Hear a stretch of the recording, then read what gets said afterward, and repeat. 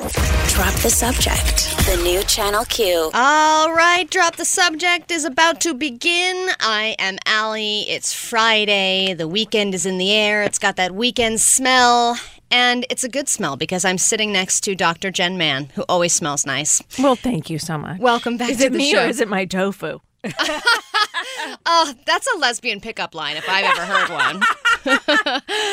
Dr. Jen is a licensed psychotherapist. She has many books out, including The Relationship Fix, which we have sitting on our bookshelf right now. And she does her weekly columns in InStyle.com. I mean, your credits go on and on and on, and we're happy to have you back. We're also opening up the phone lines, and 833-77-CALL-Q is going to be the number you dial if you want free advice all show long. There's no topic, no question off the table. Save the dumb questions for me, okay? 833-77-CALL-Q. I already have a question for you, Dr. Jen, because you know I have them flooding my brain as soon as you walk through the door. And we make eye contact and they come flooding. Well, I'm sure people just naturally open up to you.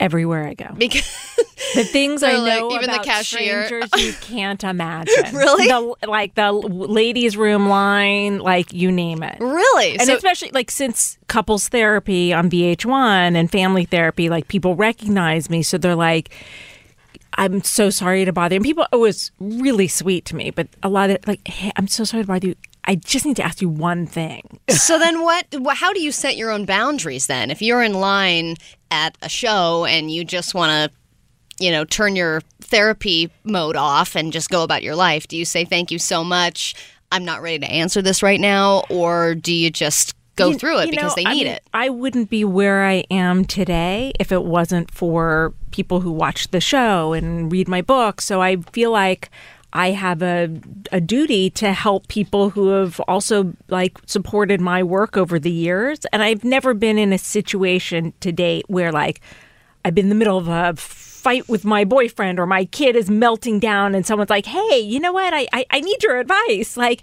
people are always very respectful. Like I'm very fortunate that way that my fans are just awesome. Like and look, I think if you're someone who follows a therapist and is really into the work, you're probably pretty insightful. You're probably pretty sensitive. So I've been very fortunate that way. That's a good point because if you are following a therapist and following what they do, you have something in your brain that wants to be well, right? And wants to always strive to be better, so that those wheels are already turning. Totally. Yeah. And even like I've been very lucky, like paparazzi wise, like they are so respectful. Like they're they're so nice to me. Like when my show first came out, I was coming out of my office and one of the guys, and they were always hanging out on my street for other people, and one of the guys said, hey, can I take your picture? And I said, oh my God, I don't have any lipstick on. Like, are you cool? He's like, I'm going to let it go this time, but now you have a show. You should always have your lipstick on. What? I won't let it go again. I was like, thank you so much. Oh, no. Yeah. That would piss me off. Yeah. I'd be like, don't you tell me, a man telling me to wear lipstick. What, are you going to tell me to smile more next? Yeah. And then I'm that person who charges at a photographer and gets in on TMZ. Yeah. Look, if anyone had said smile, I mean, that's my pet peeve. I hate from that. High school, why is it my job to smile for you? Right. But this was someone who was kind of giving me a heads up, like. He was just doing you a solid. No, I get it. Your life is going to change now. People are going to be taking pictures of you whether you like it or not. Yeah, so be prepared. I was like, awesome, thank you so much. Would you like a free book? Hey, who doesn't like a free book? Exactly. I have been in bachelorette mode all of a sudden because my wife has been out of town since Wednesday night. She's out of town until Sunday. And it's weird, after being in a relationship for 10 years, you're used to being with somebody pretty much all of the time, especially when you go home. I'm expecting my wife to be there. I love greeting her when I come home. Of course, I love her very much. And, when she goes out of town, there's a little bit of a you stretch a little bit. I put on my ugly sweats. I was just going to say, when the cat's away, the granny panties would play. I mean, I'm like, you know what? Yeah, like holes in them, like because they're panels. comfy. Oh yeah, the panels. Oh, I've been having weird dinners. Yeah. I've just, What are you eating? I mean, last night I had Cereal? So, no. This is so embarrassing. I had a few chicken breakfast sausages. I had a plate of broccoli with sour cream and cheese on it. And then I had some leftover potato salad. You know what? Like, if all of, like, vegan, my vegan bias aside, like, if I pretend all that was vegan, not so bad, Okay. actually. I mean, you had a vegetable. You I had some did the 3 food protein, groups. like, yeah, Sure. Like, But it was nothing like in my normal couple's brain, I come home and I'm usually the one who cooks. So I'm going, okay, what are we going to have for dinner? I'm going to defrost something. I'll, figure out a nice dish to make. And I enjoy cooking.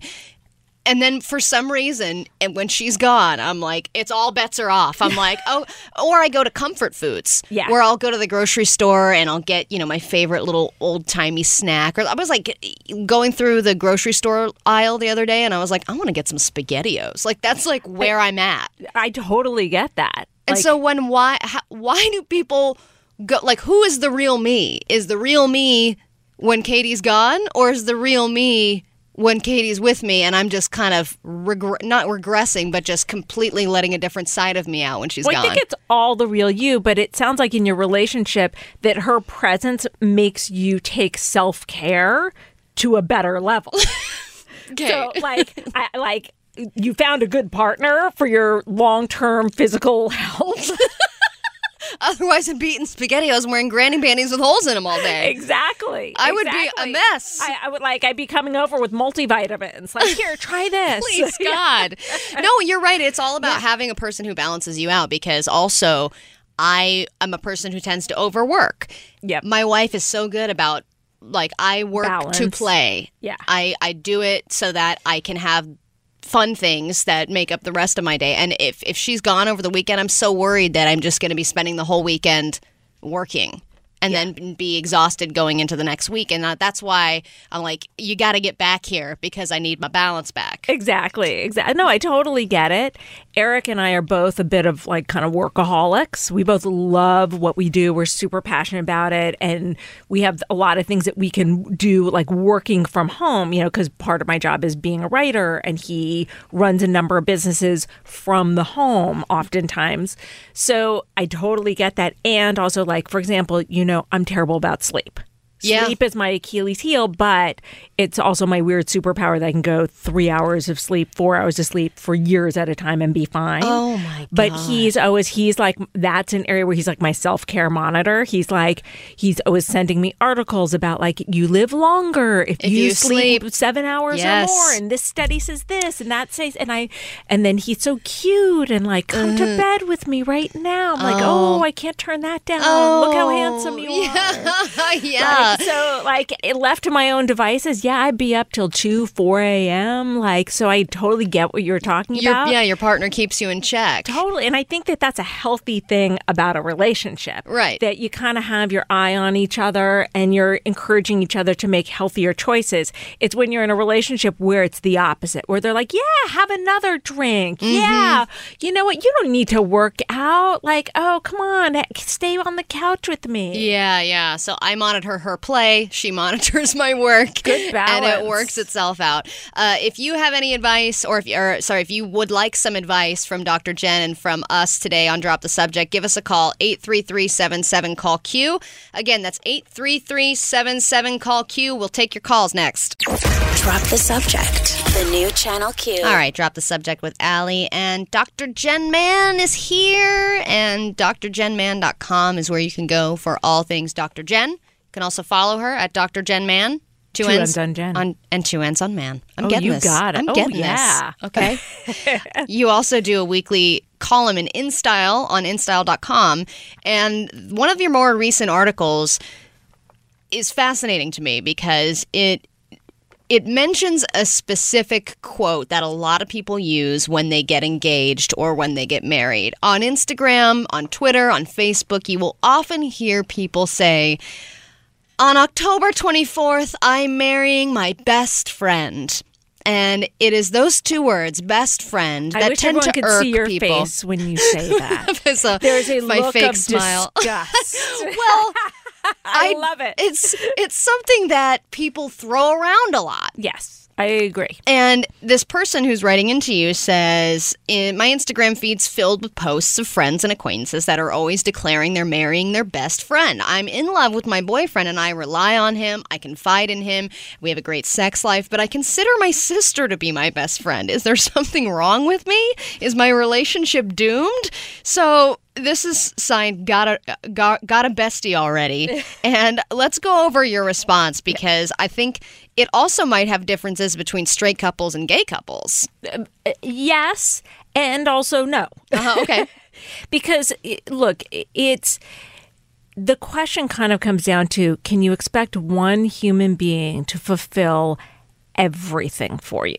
And regardless of gender, regardless of sexual orientation, one person, that's a lot to ask of one person.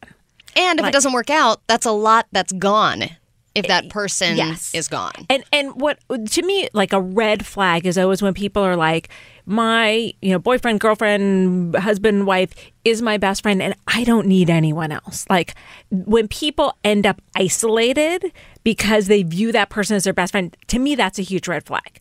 I love the idea of that this person is the number one person you confide in. They're the person, they have a great sense of humor. They make you laugh. You feel super connected. They're your person. They're your go-to person. Something happens and that's the first person you go to. But at the same time, we also need to have other friends in our life. Yeah. I mean, I think that's why that statement bothers me, that I'm marrying my best friend, because it insinuates that is their world, and that is the only thing in their world is this person, and this is the bubble that we've created, and nothing could be better in life than being around this person every second of the day. And I feel like it does. I mean, Instagram, I think in general, makes you compare yourself to others. For sure. But my wife and I have had discussions about it too, when other people post about their weddings and stuff when we were getting married, and it's like, oh, well, what about my vows? Should I say that you're my best friend too? And it makes all these things go through your head. It can make you crazy. Right. But I love my wife. I do in many ways think that she is my best friend. Absolutely. And my person. Eric's my best friend. Right. Because she's the person I love hanging with. And I also have other best friends. Right. And I have other friends, and then if we get into a fight, I don't want to be like, well, great, I have no one to talk to because I don't have any actual friends, and then I can't actually process problems that we have together. And also, it's kind of like, and I think I even give this example in the article, it's like, I am a planner geek. Like, I love my Erin Condren planner. I love to, What's an Erin Condren planner? Oh, my God. Really? Let me tell you. Is it? Okay. Is it writing or is it digital? No, it's paper. Yeah, I love I'm paper. An old-fashioned. What I realized a few years ago, I went back to my roots and I realized who I really am is a paper girl. Yeah. You know what? And I know it's not environmentally friendly, but there's something about holding a piece of paper in your hand and writing a note physically. 100%. Even when you talk about journaling and things like that for therapy reasons, there's something about writing it out that pen to paper. It's magical. And I'm a big believer when it comes to journaling and putting a pen to paper helps the unconscious become conscious. Mm-hmm. Yes. For sure. But so I'm really into this Erin Condren planner. I have custom stickers. I'm like a 12-year-old girl with my stickers. Are they Dr. Jen stickers? There are some. I'm not going to lie. There are couples therapy stickers from VH1 Couples Therapy. There are custom stickers for various things that are important in my life. But if I'm going to talk about the Erin Condren planner and my planning, Eric will sit and listen to me because he is a loving partner. And, we operate from the belief that if something's important to your partner, it needs to be important to you. But there's also a limit that I wouldn't push past. But if I'm going to talk about it, I might call my friend Donovan Freeberg. I might call my friend Jen Simpson. And we can talk about planner stickers for hours. You got your planner sticker, girls. Exactly. Yeah. So it's important to not rely on your partner for everything. But should that person be your best friend? Yes. Technically, they should be your go-to person. Right. But you need to have other people in your life who you have friendships and relationships with and who meet other needs for you. Yeah. And I mean, I think it's also different for people if they were friends before they started dating. Yeah. There are a lot of people who are like, yeah, we were best friends for this many years and then we fell in love. That's okay.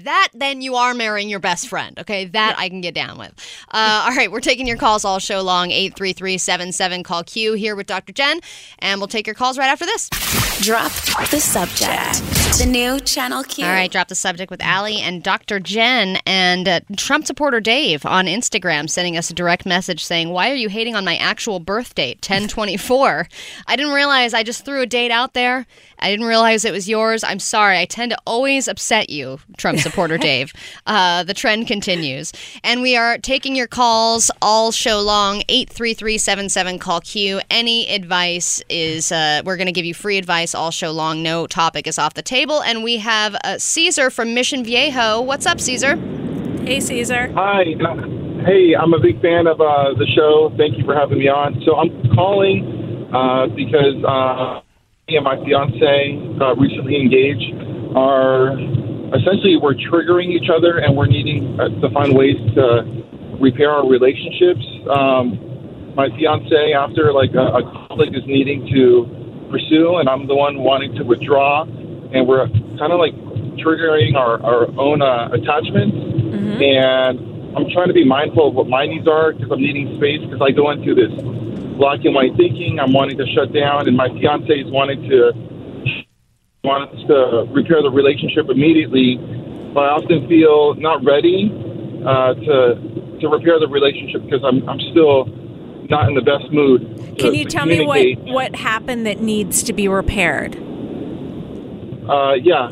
So we recently got in an argument about we're about to move in, and I'm sorry. Sorry, you're breaking up a little bit. Sec. Yeah, you're going to argue. You're going to be moving in. Yes, we're going to be moving in together, and I brought up to her that I wanted to purchase some furniture from IKEA, and immediately she went to telling me that no, we're not going to buy furniture from IKEA. It's really cheap, and I felt very frustrated that I couldn't contribute to purchasing things for a mutual apartment for one another. And I asked for space, and then she kept on giving me evidence that IKEA has cheap furniture. That's how it started. And just so I have a better understanding of kind of how you guys compromise and work through conflict, because I'm sure this isn't the first conflict that you've had. When you said, "I want IKEA," and she said, "No, I don't like IKEA, it's cheap," and you just said, well, then that you felt bad that you can't contribute. Well, why can't you contribute? Why can't you take whatever your budget was for IKEA and put it towards something else with her? Yeah, that's the part that I'm not really sure about, because I'm open to going to any furniture store, whether it's IKEA or anywhere else. That's the first place I thought of. And I often think that she doesn't think I'm capable of purchasing things. I often feel like she's in the hierarchy, that she's on the top of the hierarchy, and whatever she wants, it kind of goes. And I can't really contribute because she has evidence to show that, no, it's a smarter decision to do something else. So, and where did you get the idea that she feels you're not competent in these ways? She told me that I had been living with my mom for all these years, and that she has experience in living in an apartment, and she has more knowledge of what is needed for an apartment. Well, but there's a difference between knowledge. I mean, we all kind of are like, oh, I need a couch, I need a table, and it's not like this is calculus. Like, even if you are like, oh, I think we need 2 chairs, and it turns out you need 3, like, who cares? To me, what's kind of more of the red flag is that the way it's being communicated, and whether it is a old trigger for you, and I have a feeling, just my gut instinct, is that it's more about that, and I want to explore that, but that when she says that you go to the place of she thinks I'm incompetent instead of like, I like IKEA, she doesn't. But it becomes more global. Yeah, totally. I think you hit me on the spot that it hits on my insecurities of feeling stupid. And where does that come from? Where did you get the idea that you're stupid? Who from your past told you that? Oh, yeah, that's a really good question. My father. Yeah. He told me that I was stupid. I would never amount to anything, and I would never provide anything since the age of 5. And that's what's hurting you.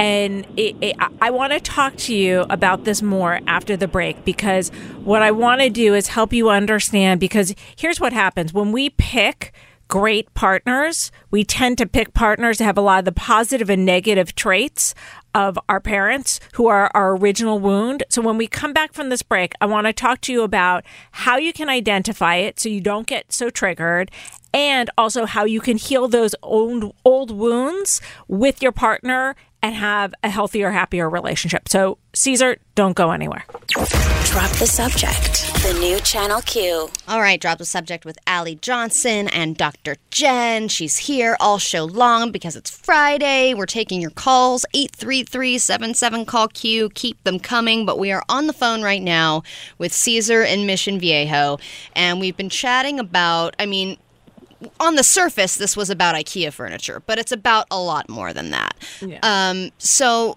let's just kind of dig in and pick up from where we left off. Yeah, and for anyone who's tuning in, Caesar was calling because he and his fiance are moving in together, and he suggested getting some IKEA furniture, and he was ready to make the purchase, and she then said it was cheap and she didn't want it, and he felt really criticized and feels like she sort of considers herself to be the expert on anything when it comes to like apartments and decorating and stuff like that, and that it made him feel like she kind of thinks he's dumb or doesn't respect him. And when I probed further about where did he originally get that message, how far back does that go, he shared with me very insightfully that it came from his dad, that his dad said that he was stupid and would never amount to anything.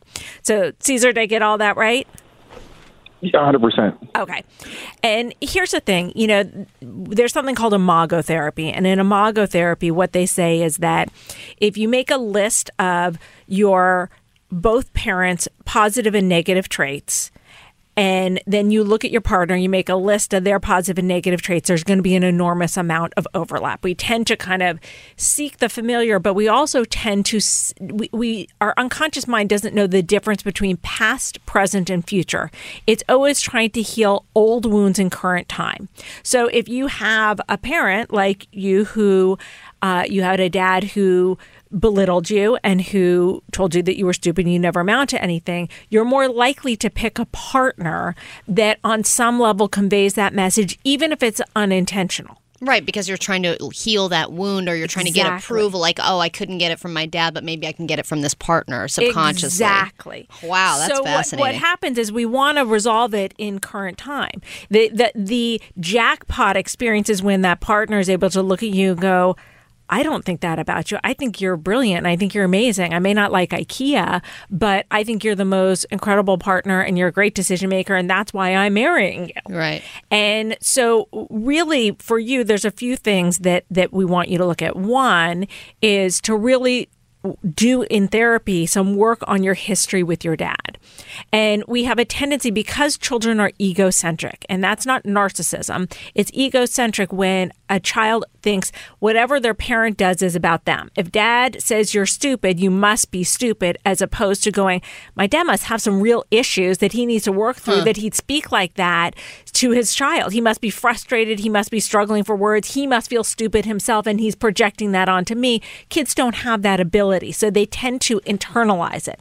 So we need for you to do some work in therapy on your history with your dad. Then secondly, what we want you to do is to let your fiance know about this conversation, and for you to be able to say, this is a Achilles heel for me. This is a trigger for me. And I'm going to do my best to be aware of my trigger. So if you trigger me, I can say to you, hey, honey, this is reminding me of my dad and it's kind of triggering me. And either take a time out where you kind of take 10 minutes, calm yourself down, go for a walk around the block, and then get back to the conversation with the perspective of understanding this isn't my dad.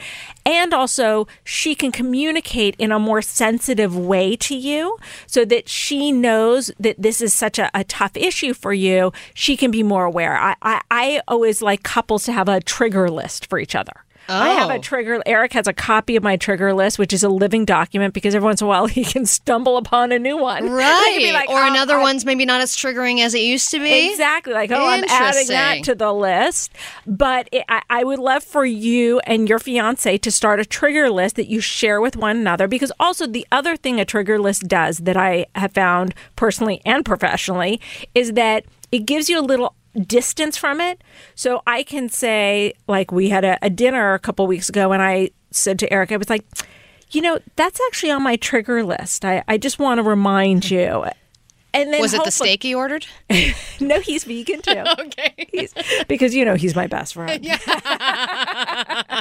Well, thank you so much, Caesar. I think that's great advice to create a trigger list because it also sort of takes the power out of it, right? Exactly. Yeah. And also then you're able to kind of go, are you meaning to trigger me or did you just accidentally stumble on them? Right. Did you just step on that button accidentally, or are are you you trying to get something pushing? going? Yeah.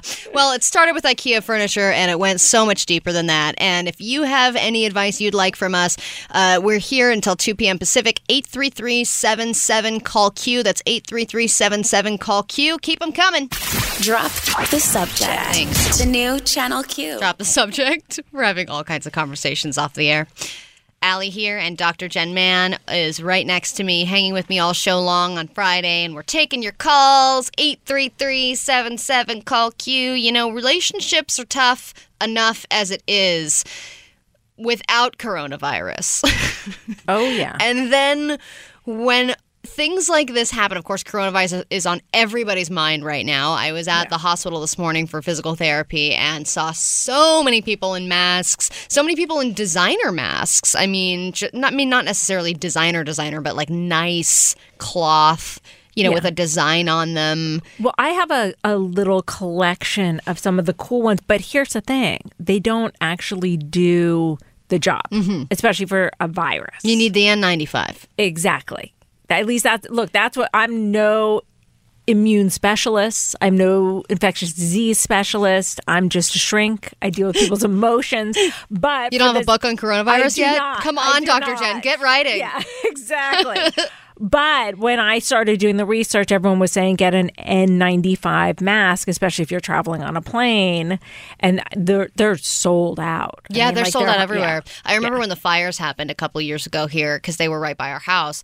And when I lived up in the Bay Area, too. I mean, fires are very common in California now, unfortunately. And people were freaking out trying to get the masks. And then they would upsell the price because, we do have the masks. And going to the hospital and going to the medical facilities was the only way to get them. And you need different ones for different conditions, whether it's fire or disease. But I bring up coronavirus because you're dealing with this in your house. Yes. And it does have an effect on relationships because the way that people deal with things like this is very vastly different. My wife's kind of a hypochondriac. It can be sometimes. I'm very like, it's fine. It'll blow over. And it does create rifts. So what's going on in your house and how have you been dealing with it? Well, Eric is a germaphobe to begin with. Okay. But he's also he's all about being rooted in science and research and information. And I'm an obsessive, but Eric makes me look low-key. Oh, really? He is one of the most voracious researchers I've ever met. Wow. Which is something I love and admire about him. But when something like this hits, things can get really intense in my house. Well, then, especially because something like coronavirus, you don't necessarily have that much research yet. He has gotten a hold of some research that I literally walked into the house and the greeting was, I've gotten a hold of a research paper that lists every single person that has been identified with the coronavirus, all of their statistics, how they got it, whether they're alive or not, what their odds are, where they're from, What their odds are? Oh yeah, no, like he digs deep, and he's also brilliant and technologically, like there's nobody like him. Like he's been he was coding software when he was like 7. Oh, okay. Well, Yeah, so- great. Thanks a lot, Eric, for making us all look like dum-dums. Yeah. So, But is he one of those people that's walking around with a mask right now? Like, is he just walking around in a mask every day? If he left the house, I'm sure he would. Oh, okay. So he's not even leaving the house. He's quarantined himself. Yeah, he's working from home. And he has a home office anyway, so it's fine in terms of his productivity. Nothing stops this man's productivity. There's nobody more productive. He just works around it. Okay, yes. I can't go outside because of Corona, so I'll work inside. Yes. Okay. So it's like so it's like a quarantine zone in your house right now. Pretty much, and I just see. Also, the thing is that I know how to seduce my man. So, and I'll post it on social media, but I put a sign on our front door that says, "When you first walk in, please wash hands intensely," or something like that. And so I showed him my tush and the sign and was like, "Hi, baby." And he's like, "Oh, you know how to get to me."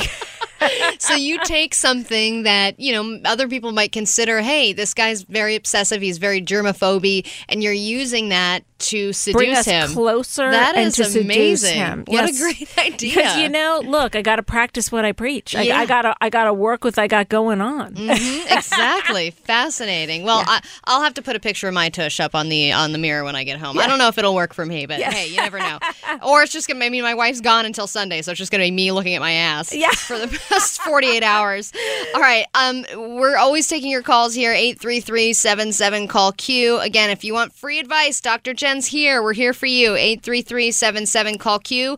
And we'll talk about how much therapy a therapist needs. And by the way, not just showing my tush. I've got a PhD to back that tush up. Oh. Drop the subject. The new Channel Q. The period between Dr. and Jen Man. Oh, okay. Got it. Well, we're taking your calls all show long. We were going to talk about when a therapist needs therapy, how they go about that process, and how much therapy does a therapist need, especially when it comes to creating boundaries with all your clients and everything and processing all that information. I can't imagine. But first, we have to chat with Ashley from Louisiana. Ashley, what's going on? Hey, Ashley. Hi. So good to hear your voice. Huh? It's good to hear your voice. What's going on, Ashley? Okay, let me just get right into this. Okay, so I was in a relationship for about a year now, and me and the person, we got an apartment, and we're still in the apartment now. So he decided to end the relationship, basically. Basically he told me, like, I gave you a year, I guess, like, to get my stuff together, and, he's, like, just done with it. And so, when he first broke up with me, obviously it was hard to deal with, especially still living in the apartment.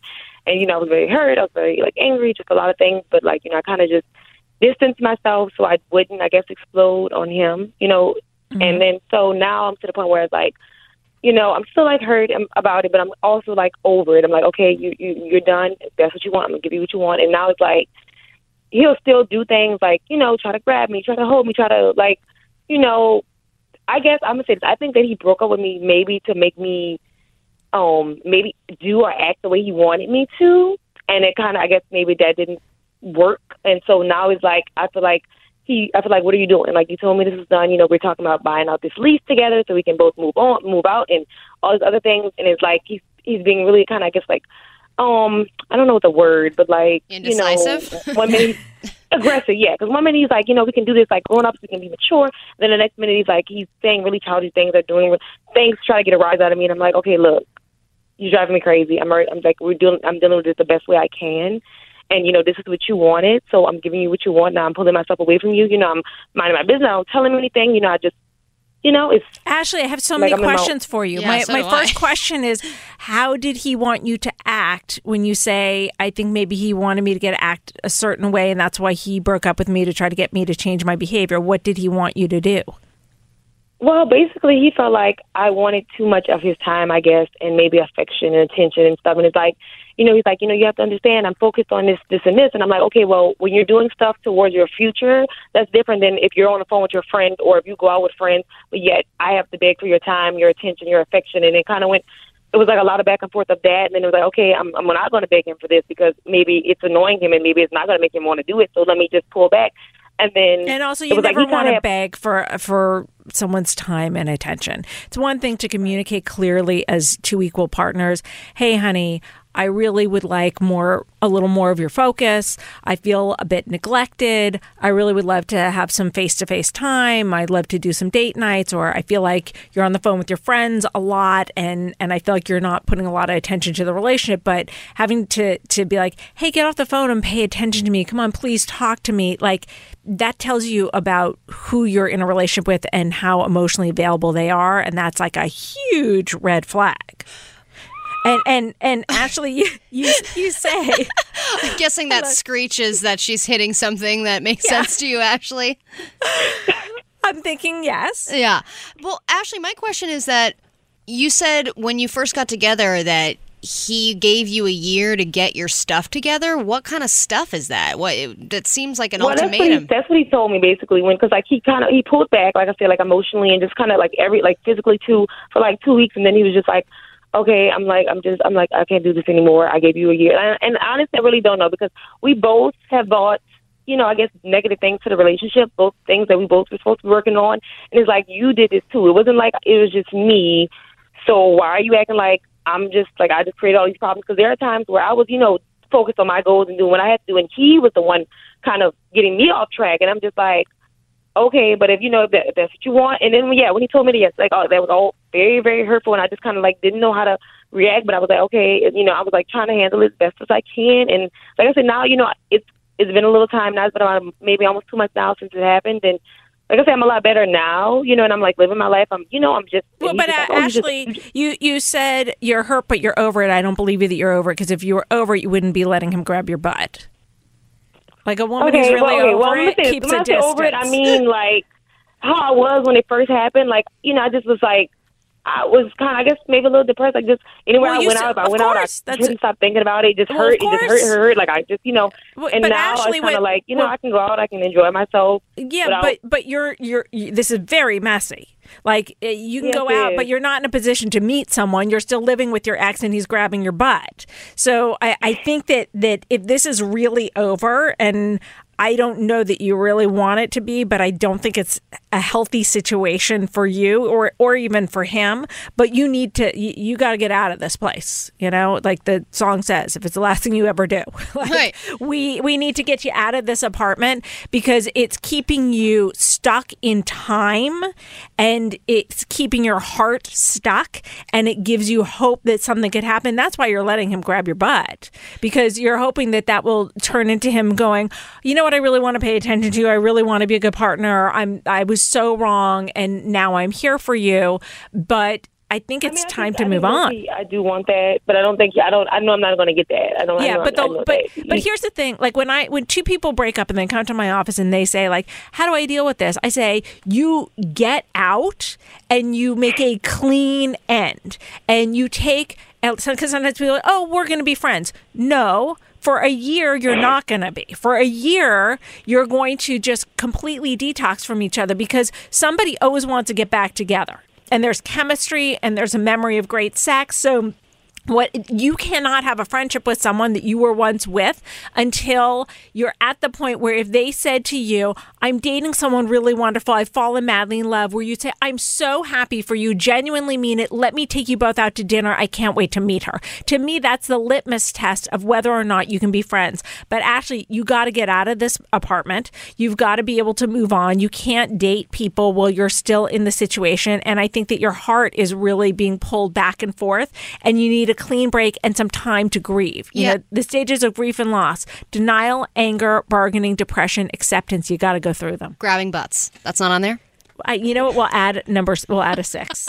There used to be 5. Now there's 6. I mean, because it seems to me like there are a lot of ultimatums in this relationship from the very beginning. It was like, okay, we're going to date, but we're only going to give each other a year and we have to work on our stuff. And then it seemed like after a year, it didn't really seem like he was helping you even accomplish and work on yourself the way that you really wanted to, and now he's sending you all these mixed messages along with ultimatums. I mean, it does overall just seem like a really messy relationship that's not actually serving you. And it also sounds like the communication is very immature, I suspect, on both sides. Right, because there's all this guesswork and like, what do they mean and what are they saying and what does this really mean? And also kind of the whole thing about that he's not giving her enough attention, but it also sounds like she's not communicating it in a way that is mature and effective that he can hear, because when you're in that position, you communicate it, and then if the person says like, hey, you know what, I really hear you, but I can't do that, you move on. Right. Get over to Craigslist, Ashley. See what's out there.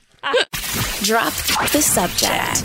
The new Channel Q. All right, Drop the Subject with Allie and Dr. Jen. Dr. Jen Mann is here with us all show long. Still got a little bit of time left, so if you want some free advice, give us a call, 833-77-CALL-Q. That is 833-77-CALL-Q. No subject is off the table.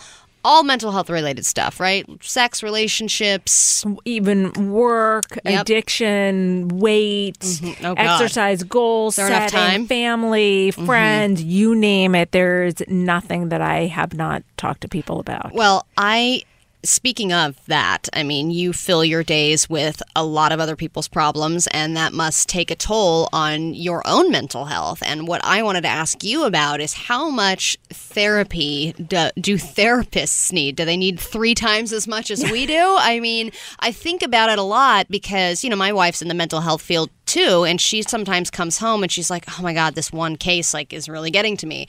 And of course she can't reveal the details of it, but can be very, very draining. So how do you handle it?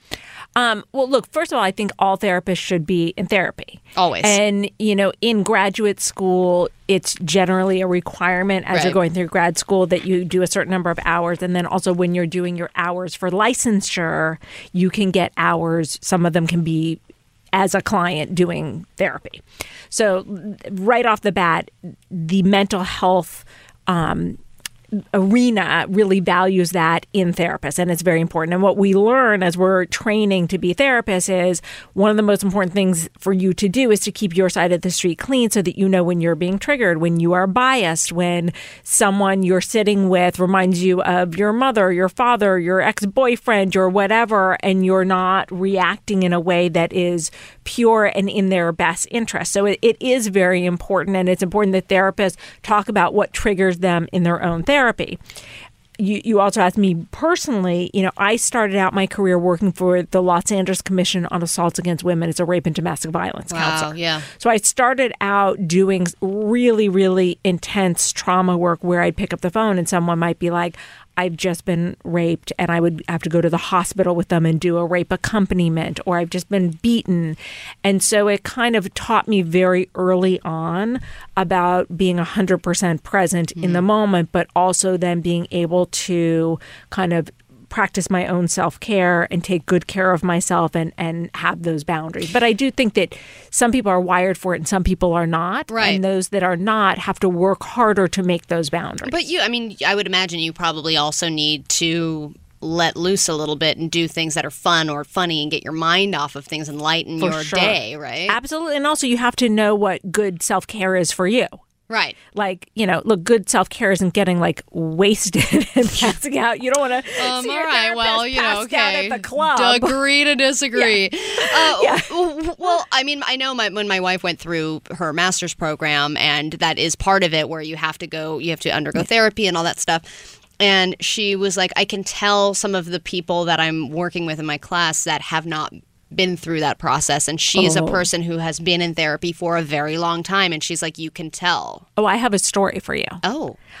When I was in grad school getting my master's, we had a class, a child development class, and our assignment was, we learned about all these theorists. You have to write a 20 or 25 page paper about your childhood and apply 3 different theorists. This guy in the class raises his hand, and she says, yes. He says, what if you've already worked through your childhood? Can you write about somebody else's childhood? She says, well, if you've really worked through your childhood, then it should be fine writing about it. You need to write about your childhood. Hand goes up again. I've worked through my childhood. I don't want to write about my childhood. I need to write about someone else's childhood. Whoa. Literally, this guy kept arguing with her. I kept thinking, oh my God, like this guy This is can the paper never right here. end up in a room with a client. Like, I hope he does not make it through Right, this program because this is exactly. an exact example. I mean, look, I've had decades and decades of therapy, and I talk about it very openly. And Eric and I have talked about our couples therapy. There was a whole Daily Mail article about us and like the couples therapy that we do and what it's like. And I just think it's so important. It's really important as a therapist to practice what you preach. I'm not perfect. Like, I have no high horse to stand on. No, but it's important that you say that because there's that stereotype, right, of like, oh, well, therapists, even really great therapists, they're the most messed up ones. Well, like, I think people we're say all, that. but we're all crazy. And hopefully, if you're a good therapist, you know what your crazy is, and you've done enough work on yourself to be able to contain your crazy and to be able to sometimes laugh at your crazy and to be able to handle it. That's a really good way to put it, is to know you're crazy and know how to handle it. But do you ever feel that it creeps into your relationships, your therapy brain, right? When you say are coming home for the holidays and one of your family members is, there's always one, are we honest? And how do you resist that urge to pathologize? Well, I think that therapy school teaches you to think differently, and that's something you carry with you all the time. And at the same time, if I'm not getting paid to do therapy, I don't want to do therapy. I don't want to give people unsolicited advice that they don't want. If you taught tennis all day long, you don't want to go to the family dinner and like pull out a tennis racket. Like, that's work. Right. I love it and I think a certain way, but I have no desire to give advice to people who don't want advice for free. Yeah, that makes a lot of sense. And then when people say, hey, you're home for the holidays, why don't you give me some jokes? I'm like, no! And also, why are you going to me for that anyway? All right, Drop the Subject comes back after this. Drop the Subject. The new Channel Q. All right, Drop the Subject with Allie and Dr. Jen. And just like that, we're close to out of time. It just flies by. It really does, especially on a Friday. I wanted to close out the show by going through something that you posted, and it's something you posted closer to Valentine's Day or on Valentine's Day, but I think it's important to talk about. We keep saying, oh, we ran out of time, we didn't get a chance to talk about this, and I think it's important to share some of the things that you put in this post on Instagram, and you can check it out at Dr. Jen Man on Instagram. You put up a picture of you and your boyfriend, Eric, and you've been together for 6 years, and you say, I've been together for many years now, we work hard to practice what we preach, but here are a few of the things that we do to keep our relationship strong. Now, I thought we could go through some of these because Absolutely. I think that they're really important. Let's start with the first one, spending 20 to 30 minutes a night talking with no screens. Yeah. It's a really important one, and it can be over a meal. Like, that counts. Okay, as long as the TV's not on and you're not on your phone. Okay. And it's just talking. When you are talking every night from between 20 and 30 minutes, are you doing so with your kids, if you've got kids, or is it just the two of you? Well, my kids are ice skaters, so sometimes they're training late, so they won't be there. So, whoever's there, if it's me and him and the kids, then it doesn't count as our 20 minutes of alone time. Okay, so you make sure you have 20 minutes of alone time every day. Yes, a face-to-face talk, no TVs, no screen time, no phones, just us. Okay, and that includes no boom boom. No boom boom. Okay. Because that's distracting and that's a different kind of communication. What if you're talking during? Okay. It is the language of love. But how it's was a your little, day during? Yeah, if things are going really well, you should be distracted during the boom boom. Okay, great. All right, the next one is process things as they come up and do preventative couples therapy. And this is something that we talked a little bit about a couple weeks ago. When did you get into couples therapy, and how often do you think couples should get into couples therapy? We started really early. And I talked to you last week about how there is a trend of people starting earlier, because when you meet someone who you really connect with on a deep and profound level, it often triggers your old stuff and you trigger their old stuff. So we triggered each other pretty early on and had to learn what was going on and how to handle it.